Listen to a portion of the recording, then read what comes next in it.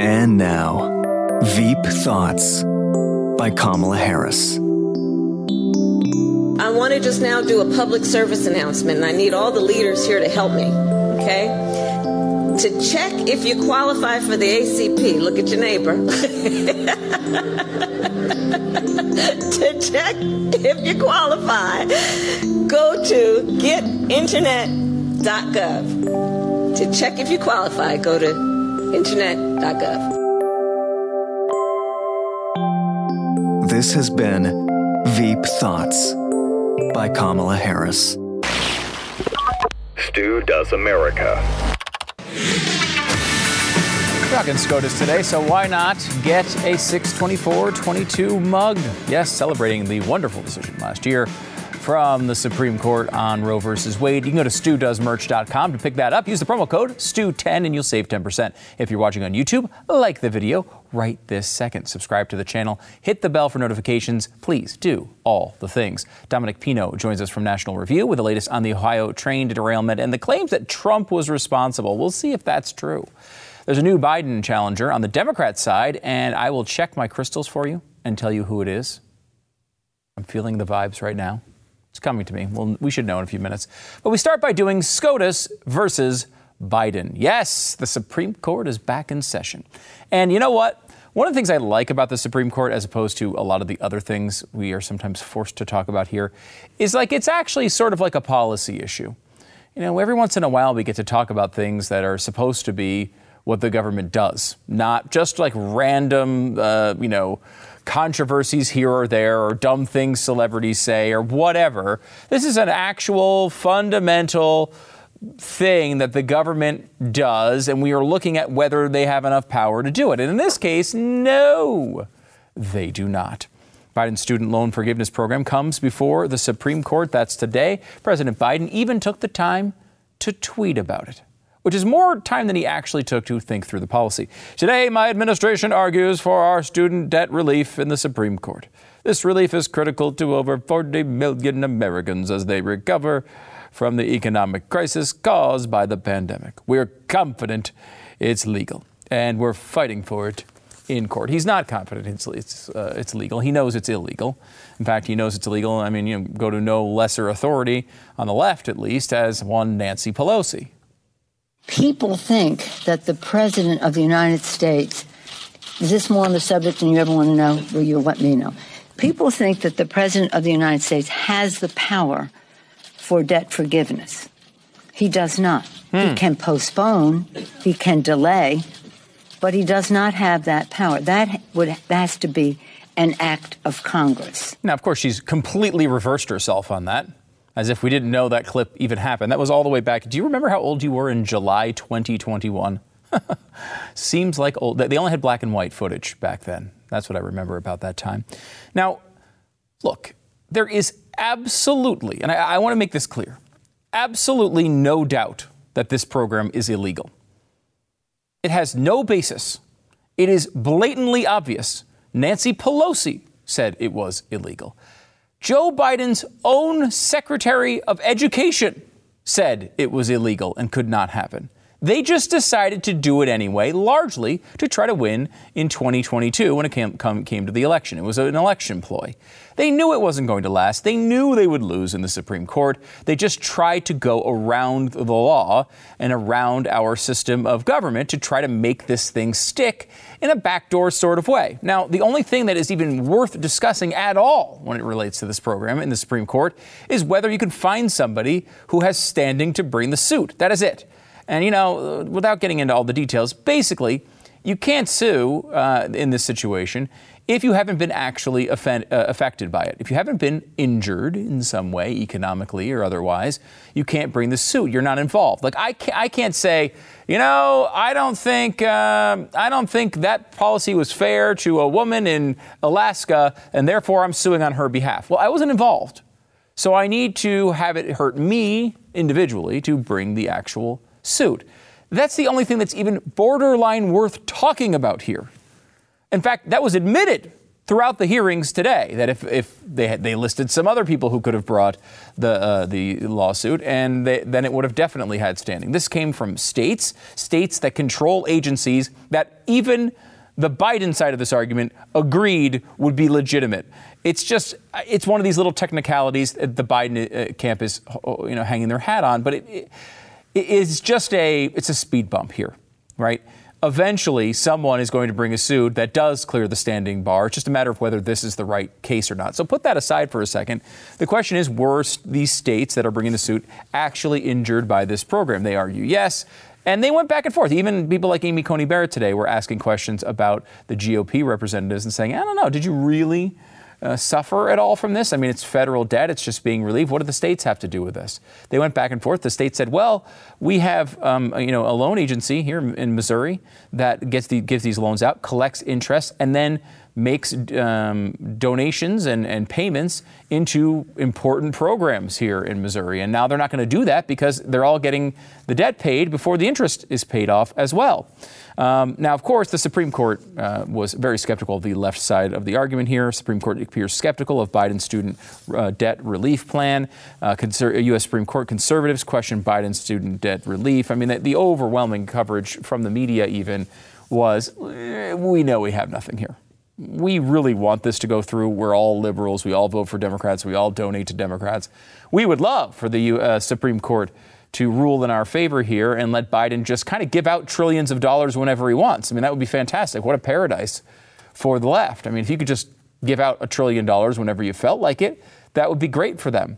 Unfortunately for them, that's also not how our system of government works. If you want to spend $1 trillion, you need to go to Congress and get them to start doing it. And even then, a lot of the things they spend their money on, to me, is way outside the bounds of what's supposed to be going on according to the Constitution. Student protesters, of course, they want their money, so they're outside. They stayed up all night, 500 students at the Supreme Court, trying to help Biden because they wanted to get the economic mobility of over 40 million Americans is dependent on the survival of this program. Another thing they could have done is, work. Like maybe if they went and got a job instead of standing outside a building for hours and hours, they could just pay their loans off themselves. It's a thought. Seems to be a tad more productive. Now, one of the fun things about the Supreme Court these days is, yes, us nerds, us conservative nerds get to sit here and actually hear the arguments for the first time. We don't get to see them. No TV coverage here, but we do get to hear the arguments, and we've got some of that today. And one of the people who's kind of always the swing vote is John Roberts. Now, Roberts has not been good. Okay, let's be honest about it. He's been kind of a terrible Supreme Court justice. But in some of these things, especially when it comes to government regulation like this, at times he's on the right side of this stuff. He was questioning the Biden representatives, and it was kind of the way the whole day went. We take very seriously the idea of separation of powers and that power should be divided to prevent its abuse. Mm-hmm. And there are many procedural niceties that have to be followed for the same purpose. Sure. The case reminds me of the one we had a few years ago under a different administration, where the administration tried, acting on its own, to cancel the Dreamers program. And we blocked that effort. And I just wonder, given the posture of the case and given our historic concern about the separation of powers, you would recognize at least that this is a case that presents extraordinarily serious, important issues about the role of Congress and about the role that we should exercise in scrutinizing that. Significant enough that the major questions doctrine ought to be considered implicated? Well, Mr. Chief Justice, let me try to respond to the concerns about both the role for the judiciary and the role for Congress here. We are not suggesting that there's no role for the judiciary to play. It's that these plaintiffs are not proper plaintiffs in this case. Right. This is the standing argument. They're not even they're barely even trying to say that this is a legal program. They're just saying they can't say it's illegal. They can't be the ones that stop it. We need other people to come here and tell us it's illegal, because obviously, sure, it's illegal. But we're just saying they can't be the ones to tell us that. They can't be the ones to bring the suit that dissolves this program. The major questions clause is a big part of this as well. They'll kind of let the government do a bunch of crap they're not allowed to if it's just small potatoes. They're fine with that. You guys, what is it? It's going to cost a few $1 million here or there. We sneeze and we drop that amount of money here in Washington, D.C. The question is, if it falls under the major questions doctrine, you are going to have a situation that is massively impactful to the economy or many other things, honestly. The economy here is really the big deal, though, because you're just giving away $1 trillion or $500 billion to people who, many of which, are fine and can continue to pay their loans. I mean, it doesn't make any sense at any level. Neil Gorsuch, of course, he was there as well, and he was, I would say, just as skeptical of the arguments coming from the Biden administration. Congress has given the executive branch a lot of emergency authority, and I think your argument rests on that. But it also requires generally the president to specify the provisions of law under which he proposes that he or others will act. That's 50 U.S.C. 1631, I think. My notes are right. And I'm just wondering, did that happen here? Yes, it did. So the COVID-19 emergency, the specific provisions that he invoked were part of the Social Security Act and HHS's authority to target the spread of disease. I can't give you the exact citation here, but that determination was made. Yeah, I'm here to argue in front of the Supreme Court. I can't give you the exact details, though. I mean, that's a lot to ask. Believe me, they did it. Sure, but I don't have it here to tell you about what they may have done. But believe you me, they did it. This is how the day went for the Biden administration. Here's Brett Kavanaugh, who, I don't know if you know this, drank beer once. Here's what he said when he was questioning. In something like this, there are going to be winners and losers, and that raises similar concerns about individual rights, individual liberty, that are present, arguably, in regulatory programs as well, and why, therefore, wouldn't the same line of precedents that we've applied in the regulatory context apply also in the benefits context to consider whether we need specific express congressional authorization? Exciting stuff, obviously. Well, I think that at the very least, to the extent that there are those considerations that you referenced, they're not direct in the same way that expansive regulatory authority is. When you've got a government program that is, as the court has said before, constitutes extravagant regulatory authority, that takes an identifiable group of individuals or entities and directly imposes burdens or costs on them. And I think that there is a distinction with the benefit context when it comes to how Congress is likely to legislate and its general comfort level with broadly empowering the executive to provide benefits to Americans, especially in the context of an emergency situation. Riveting stuff. I mean, it's basically an episode of Law and Order. Super exciting. I mean, remember, Brett Kavanaugh is supposed to be the worst guy in the world. And I mean, his story, that question about regulatory programs and express congressional authorization, really important, but also kind of dull. This is why a lot of people don't pay attention to this stuff. It goes over their heads. They're not used to sitting here and listening to back and forth between Supreme Court justices. And I get that. I understand that it's not the most exciting stuff, but it is really, really important. If you have a government that can just go spend $500 billion without even asking Congress, what government system do we have? Do we even have a constitution anymore? Do we have any rules at all? You heard previously them talking about, the Trump administration asking for the Dreamers thing to go away, and they refused that. Now, look, there's a lot, the details are obviously much, much different, but they're trying to put them in the position of saying, so you agree with the Trump administration's ideas on executive power? That's what you're telling me?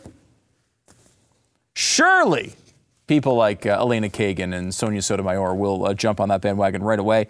John Roberts also talking about an interesting part of this argument because, and I mentioned it earlier a little bit, the idea of having student debt relief makes people think of someone who's having a really tough time, right? Someone who can't pay their bills, someone who's struggling. You probably know someone in this position. I know people in this position. They're struggling to pay back their bills, their college loan payments. It's not easy. Obviously, you have the COVID thing that is now passed, but still affecting some people. You think of those people, but that's not everybody. That's one of the many problems with this. It doesn't even make sense if it were legal. Here's John Roberts. Didn't half the borrowers say they would not have any trouble paying their loans without regard to the forgiveness program? So it varies based on income bracket. Does it? Yes, it's true that in certain income brackets, the data, I think, reflected that, 51% of borrowers expected that they would be unable to pay their student loans. This is just such a great moment of lawyering. This is like Charlie Day and Bird Law here. This is like we are at that level at the Supreme Court. He says, don't half of the... How does it? Hey, so I'm looking here at half of the people that you're giving relief to all say they can just pay their bills. Why are we giving them relief? Well, actually, that depends on income bracket. And it's 51% said they couldn't pay their bills. Oh, that's totally different. See, I thought my belief was people who had no money could pay and the rich people couldn't. And on the other side of that, I thought it was only, it was 50%. And you're telling me it's actually 49%, which is a really important thing to point out. Thank you for doing that. Brett Kavanaugh back on when it comes to the questioning. He's asking about this sort of pre-COVID issue. He'll outline it here, and then we'll talk about it. The student loan issue is a major public policy issue without regard to COVID to begin with. Obviously, and how to deal with that and the burdens it's imposing on people after they get out of college who have massive student loans to pay back.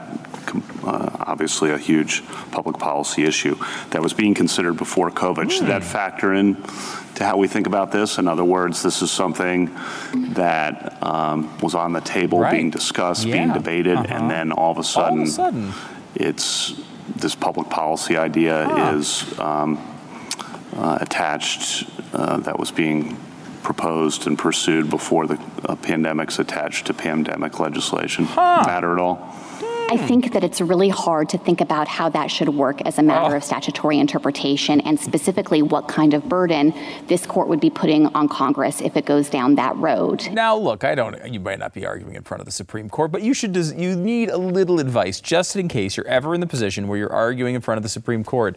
Never start a response with, I think it's really hard to think about how that should work. Don't do that. Go another direction. Make sure, even if you don't believe it, say it's easy to think about how it should work, because you're supposed to know how it should work. It's kind of your gig. I will also point out that, Kavanaugh's pointing out the obvious here. Hey guys, you wanted this the entire time. And now you're just attaching it to the COVID policy. Like, we all know that. We were all alive for when you guys were begging for this the entire time. And if you're going to reference the HEROES Act from 2003, which has absolutely nothing to do with what they're trying to do, but this was their legal justification, you could have done it in the 17 years up until COVID. You didn't do it because you knew it had nothing to do with student debt relief when it comes to this wide of a scale, and you're using COVID to try to get one over on everybody. You should be ashamed of yourself, and you should also be ashamed of yourself because you think it's really hard to think about how it could work. That's not a good answer. By the way, one of the true tragedies of the Supreme Court is that Clarence Thomas doesn't really like asking questions. He's not a showboat. I wish he was, because it would be really fun for us. Samuel Alito was probably the most pissed off as he was going through the day, and just dismissive of these ridiculous arguments they were making from the Biden administration. Listen to this exchange. Why is it fair? If he didn't have to do it, why is it an answer to say that it was warranted? Maybe it was warranted, but why was it done? I guess you don't want to answer the question. It was fair because in the absence of this relief, it's undisputed that there are going to be millions of student loan borrowers who are not going to be able to pay their student loans, who are going into default and delinquency. And the HEROES Act was specifically designed for this situation. No, it wasn't. This is Congress telling the Secretary, you don't have to let that happen. And when we have this kind of a pandemic that requires this kind of relief, I think that the HEROES Act is operating right within its domain. Now, you absolutely know that. She knows that that's not true. It obviously isn't true. The HEROES Act had to do with soldiers.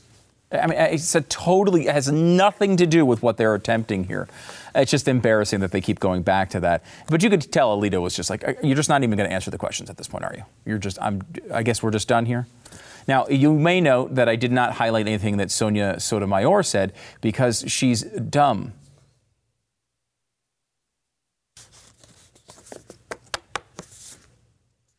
So when you get to the Supreme Court here and you're trying to figure out which way this goes, you have a couple of different options. Because, look, the Supreme Court is not – there may be a question about standing here. But this Supreme Court in particular is not going to allow this nonsense to stand. This is a completely ridiculous program in every way. The question is, can the Biden administration get past a couple of these hurdles early on and get the money to people before they want to drag it back out of them? This is just a Hail Mary so they can go back to their voters and say, we tried, the stupid Supreme Court. You got to keep us in power so we can get our Supreme Court justices in there. And of course, there's a roll of the dice that maybe if they get the couple of rulings to go their way, they can get some of this money out of the door before this program gets stopped. So why did the Supreme Court take this case? It's only one of two reasons in my mind. One, it's to absolutely obliterate it and yell at the government for even attempting it, because it is the most embarrassing overreach that you can even imagine. We've gone over that case 100 million times. I won't bore you with it again. Secondarily, and this is the best case scenario, I believe, for the Biden administration, is they took this case, even though they might reject it for standing, but they will paint a map to conservative justices and people around the country who want this program gone to how they can get standing. This happened multiple times during the back and forth today. They pressed even the Democrats to admit, if X, Y, or Z had standing, if they brought this case, then of course they would have standing. That's all you have to do. It's the only hurdle left to here, because this is a joke from beginning to end, almost as much of a joke as Sonia Sotomayor is as a Supreme Court justice. So there we go. We'll give you the updates more and more as this stuff goes on. It's going to be a few months until we actually hear the results on this one. But at least until then, the good news is Joe Biden can't just give away $1 trillion of your dollars without asking Congress. So we got that going for us, which is nice.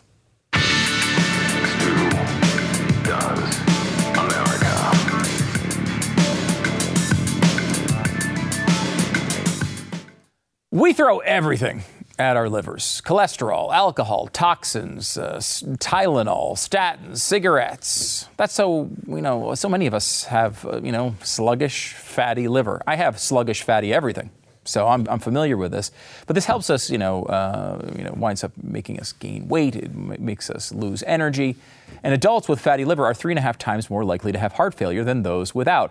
It's time to help your liver with Liver Health Formula. It's an all-natural supplement which contains 12 clinically proven botanicals that help recharge and protect your liver. And it's manufactured right here in the USA, approved by American doctors. Try Liver Health Formula and receive 5 free gifts when you order today. You get the free bottle of blood sugar formula to reduce your sugar cravings. You also get 4 free ebooks to support every aspect of your health. I need to read a lot more books about my health, so this might be you as well. Try Liver Health Formula by going to getliverhelp.com/Stu. Get your 5 free bonus gifts today. Get your liver healthy. Getliverhelp.com/Stu. It's getliverhelp.com/Stu. Let's bring in Dominic Pino. He's the Thomas L. Rhodes Journalism Fellow at National Review. He's been covering the Ohio train derailment in depth, and his newest piece is The Disinformation Train Keeps on Chugging. Make sure to check that out, as well as the rest of his great reporting on this topic. Dominic, thanks so much for coming on. Thanks so much for having me, Stu.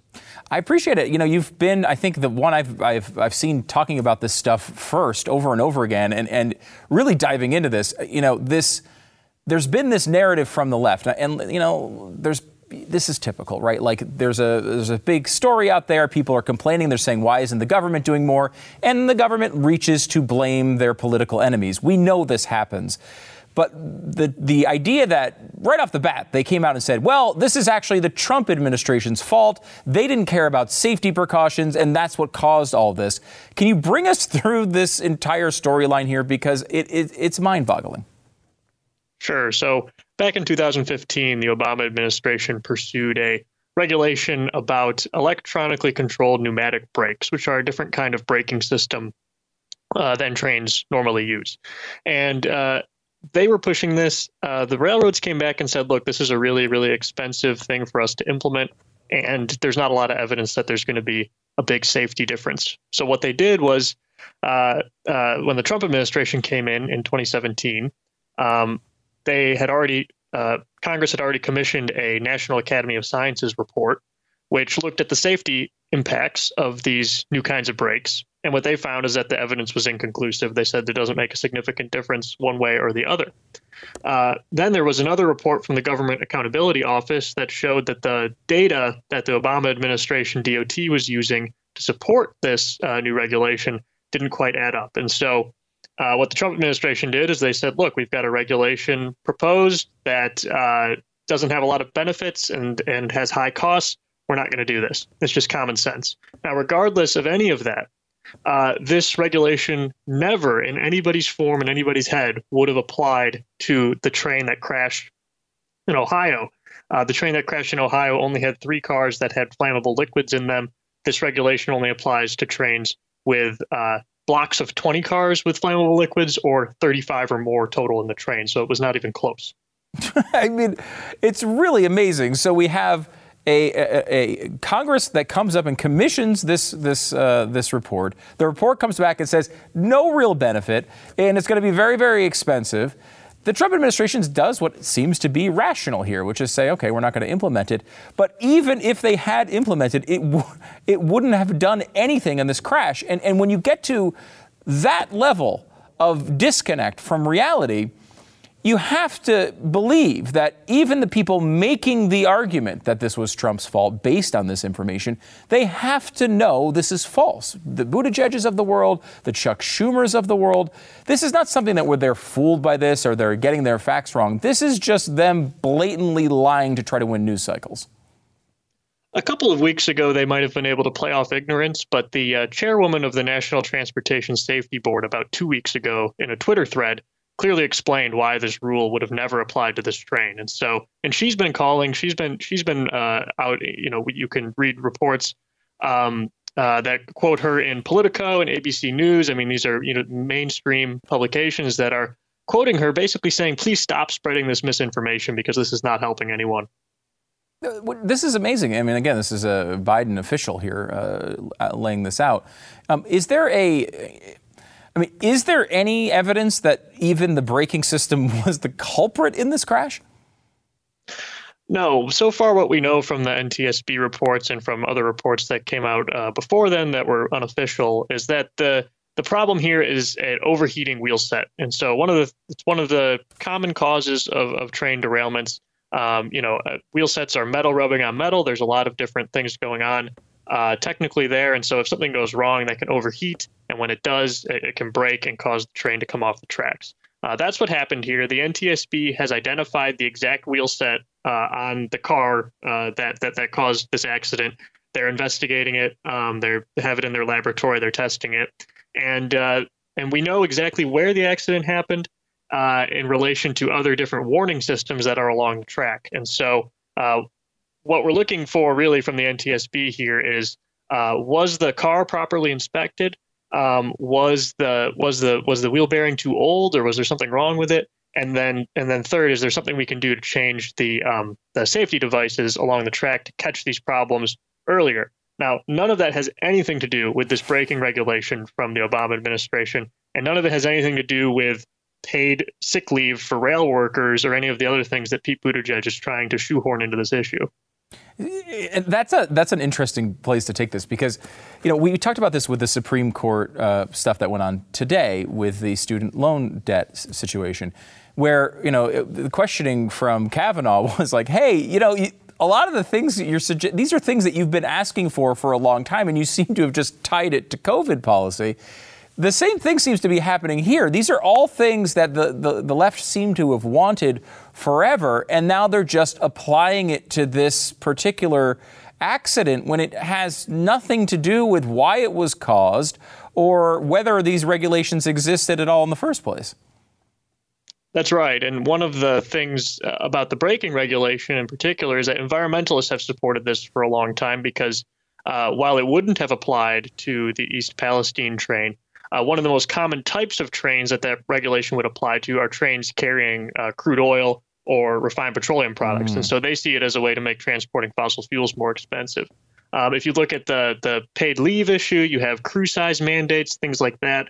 Mandating the size, saying that two men have to be in the cab of the car and making that a federal regulation. That's currently the standard, but obviously in the future with automation and better technology, it might be the case that eventually only one person might be needed to run a train. And so, but the unions want to stop that because it's a way for them to protect union jobs. And so these are all things that Buttigieg is talking about. There were actually 3 crewmen in the car of this, in the cab of this particular locomotive, and so they had one more than normal, and it's again completely unrelated to any of the causes of the accident. I mean, they're not even trying here, Dominic. I mean, is this just purely just politics, trying to win these news cycles, trying to get? They probably know they're going to lose some of these fact check battles. They probably know they're going to wind up not being able to convince everyone, at least the people that are following this closely. But I don't know, 80% of Biden's Twitter followers are probably going to say, oh, well, good, we've got an argument against Trump. Let's use it. I'm sure he's telling us the truth, and we'll get through this one. For sure. I think that's a big part of it. I mean, we're coming off of the labor negotiations back in December that captivated the headlines and made rail a big issue for people that, wouldn't have been paying attention to it otherwise. And so I think they see another opportunity here to go the next level. And again, there was an impression from the unions, and again, this was really unfair, but there was an impression from the unions that Biden caved in to the railroads during those labor negotiations, and so there might be an aspect of him trying to reassure them that he's still on their side. And so I think politics is definitely playing a big role here, and that's really a shame because this should be an opportunity to actually look at what caused this accident, figure out what happened, and make sure we can prevent it rather than proposing things that really aren't related. Do you know have you looked into it? Is there anything that you think would be helpful here to prevent the next one? I mean, is this just an accident that happened, and sometimes accidents happen, and this one's been particularly damaging, or are there things that could be done to make sure that this does not happen in the future? Yeah, to me so far, it looks like a freak accident, and that's, like you said, a particularly bad one for sure. And what we saw, those terrible images we saw of the huge clouds of smoke and all that. I mean, this is certainly a story of that's very, very important. And I think it helped to raise awareness for the town. I mean, they have in East Palestine, Ohio, they have been the recipients of lots of private charity and things like that from all over the country. And so it's certainly a good thing that they're getting help to get back on their feet. But I think the biggest thing that the NTSB report will help us to understand, and that's something that the DOT might look into, is something about wayside hotbox detectors, which are these safety devices along the side of the track. Right now, on average, according to the Federal Railroad Administration, this was from 2019, so it might be a little bit out of date, but they said there are currently these detectors about every 25 miles on average on freight railroads in the U.S. The distance between them here, the distance between the first 2 is 10 miles, and the next 2 was about 20 miles. So they were actually a little bit closer than the national average in this particular crash. But because of those gaps between the detectors, it's possible for these wheel set overheatings to happen without being known by the crew. And so maybe there's something there that could make a difference. All right. One more before you go, Dominic. You're a baseball fan, as I am. We're in this dead period between football and baseball, which is just devastating to my soul. But also devastating to my soul is the fact that we now have a permanent rule to put a guy on second base in extra innings, this magical person who just appears there. This is infuriating to me as a person who actually likes baseball. Shorter games, I guess, are important to people who don't like baseball and want less of it. That's not really my concern. Please set the world straight on this. I'm with you 100%, Stu. I think this extra runner and this bonus runner and extra innings is just completely un-American for all of baseball, for all of the history of baseball. Every runner is accounted for by somebody. They did something to earn their way on base, and the defense did something to allow them to get on base. The books balance. It's wonderful. Now we have these magic runners that appear out of nowhere that are no one's responsibility. It's completely a disgrace, and it ruins extra innings. I mean, extra innings is the best part of baseball. Those are the most exciting innings. We should want more of that, not less of it. And yeah, I don't understand what Major League Baseball is doing at all.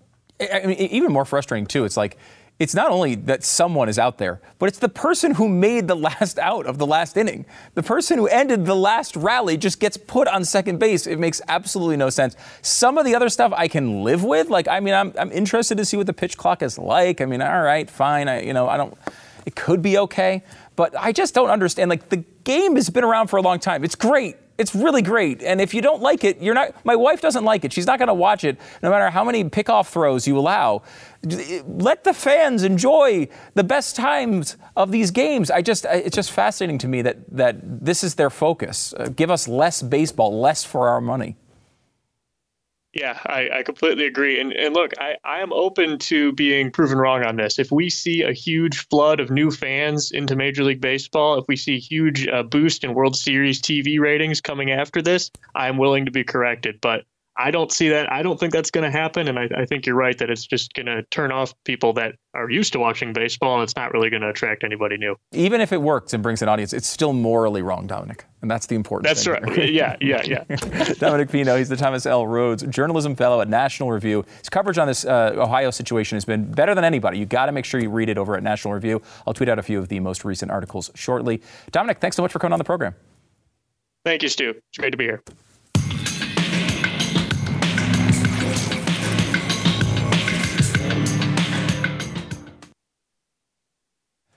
If Joe Biden were aware of his surroundings right now, he would be terrified. Yes, that's right. He's got a big challenger in the Democratic race. Now, of course, he hasn't even announced yet. Jill Biden's going on TV saying, I swear he's going to run if he just remembers to say it one day. But so far, he hasn't said it. Who has said it? The only candidate I think that's in the race at this point, Marianne Williamson. Yes, she's back. You'll remember her from the 2020 field when there was 864 candidates on the Democratic side. And just like the 2016 Republican field, basically, tons and tons and tons of candidates. Marianne Williamson was one of them. She's like a new age guru, likes to talk about crystals, essential oils, things like that. And evil. Remember, she wanted to drive evil out, which she did not succeed in. I mean, if you looked at Washington, the evil still very present there. Now, on the Republican side, we only have a couple of candidates in. Of course, Donald Trump was actually first in the race. He is there. You also have Nikki Haley, who's jumped in. I don't know if John Bolton's actually in or not. He said it in like England. He's like, yeah, I'm in. And then I haven't heard another word about it since. So I don't know if he's officially announced yet, but he probably will be. There'll be a bunch more as well on the Republican side. Vivek Ramaswamy's in as well. Ron DeSantis is not in, but that's really the poll that everyone's talking about right now. Who will win, Ron DeSantis or Donald Trump? And right now, there's a new poll that has come out, and this one shows Donald Trump up significantly, 55% of the vote. Ron DeSantis is at 55% of the vote, putting him 30 points ahead of DeSantis, who is at 25%. There's been an interesting pattern in these polls. What pollsters consider the high-quality polls, which are kind of the more fun, the old-school way of doing them. Those polls seem to have Ron DeSantis doing better. Donald Trump has done better in the internet polls, not like I'm tweeting out a poll, but like actual scientific internet polls, but a little bit less of a reliable methodology there. But Trump has done better in those polls. I'm still of the belief that you're not going to learn all that much. We can learn this from the polls. Trump and DeSantis are the top two. Outside of that, I don't think you know much of anything, really, at this point. The other candidates that make it into the race are all way, way, way behind. Of course, Mike Pence is in third, which he seemingly usually is, 8% of the vote. He's the only one that ever even cracks double figures in these things. Nikki Haley is at 5%, coming in fourth place right now. Again, I said this from the beginning, this is still Trump's to lose. DeSantis hasn't yet to prove himself if he can have a national audience. He's proven himself as a great governor. I think he'd be a very good president. But he doesn't, you don't know if he has those diehard people like Trump does. Is there any possibility of Trump dropping below 30% in one of these races? It's hard to believe. So we'll see if that continues. By the way, the DeSantis thing, he did do the Disney bill, kind of a compromise position between, the hardest stance and what Disney wanted, kind of came in between, kept the special district in place, but now the government will take control of it instead of Disney. And it's not going to be good for Disney. And they decided they wanted to get their nose into politics, and they are going to pay the price for that. We will see if that dissuades other companies from doing more of their own woke nonsense in the future. Back in a second.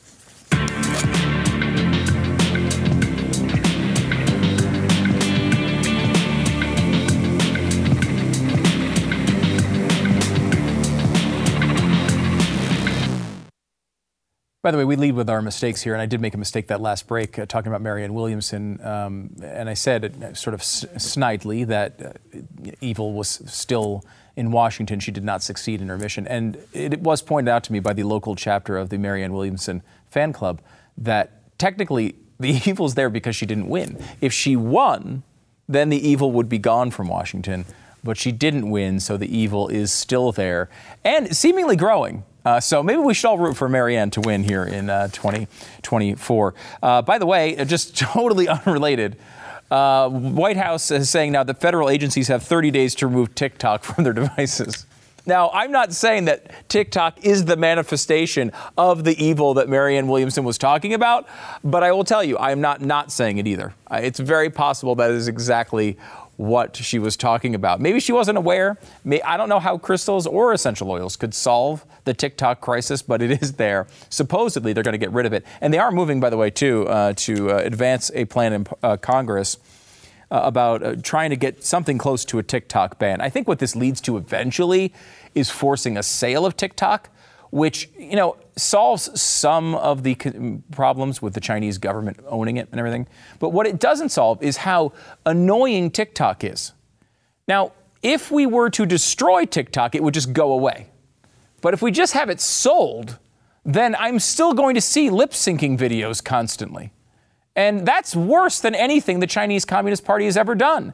The Cultural Revolution, anything Mao kind of put into place, all better than the lip-syncing videos. And I don't think America's ready for that take. So get ready for it, because I'm running against Marianne Williamson in 2024.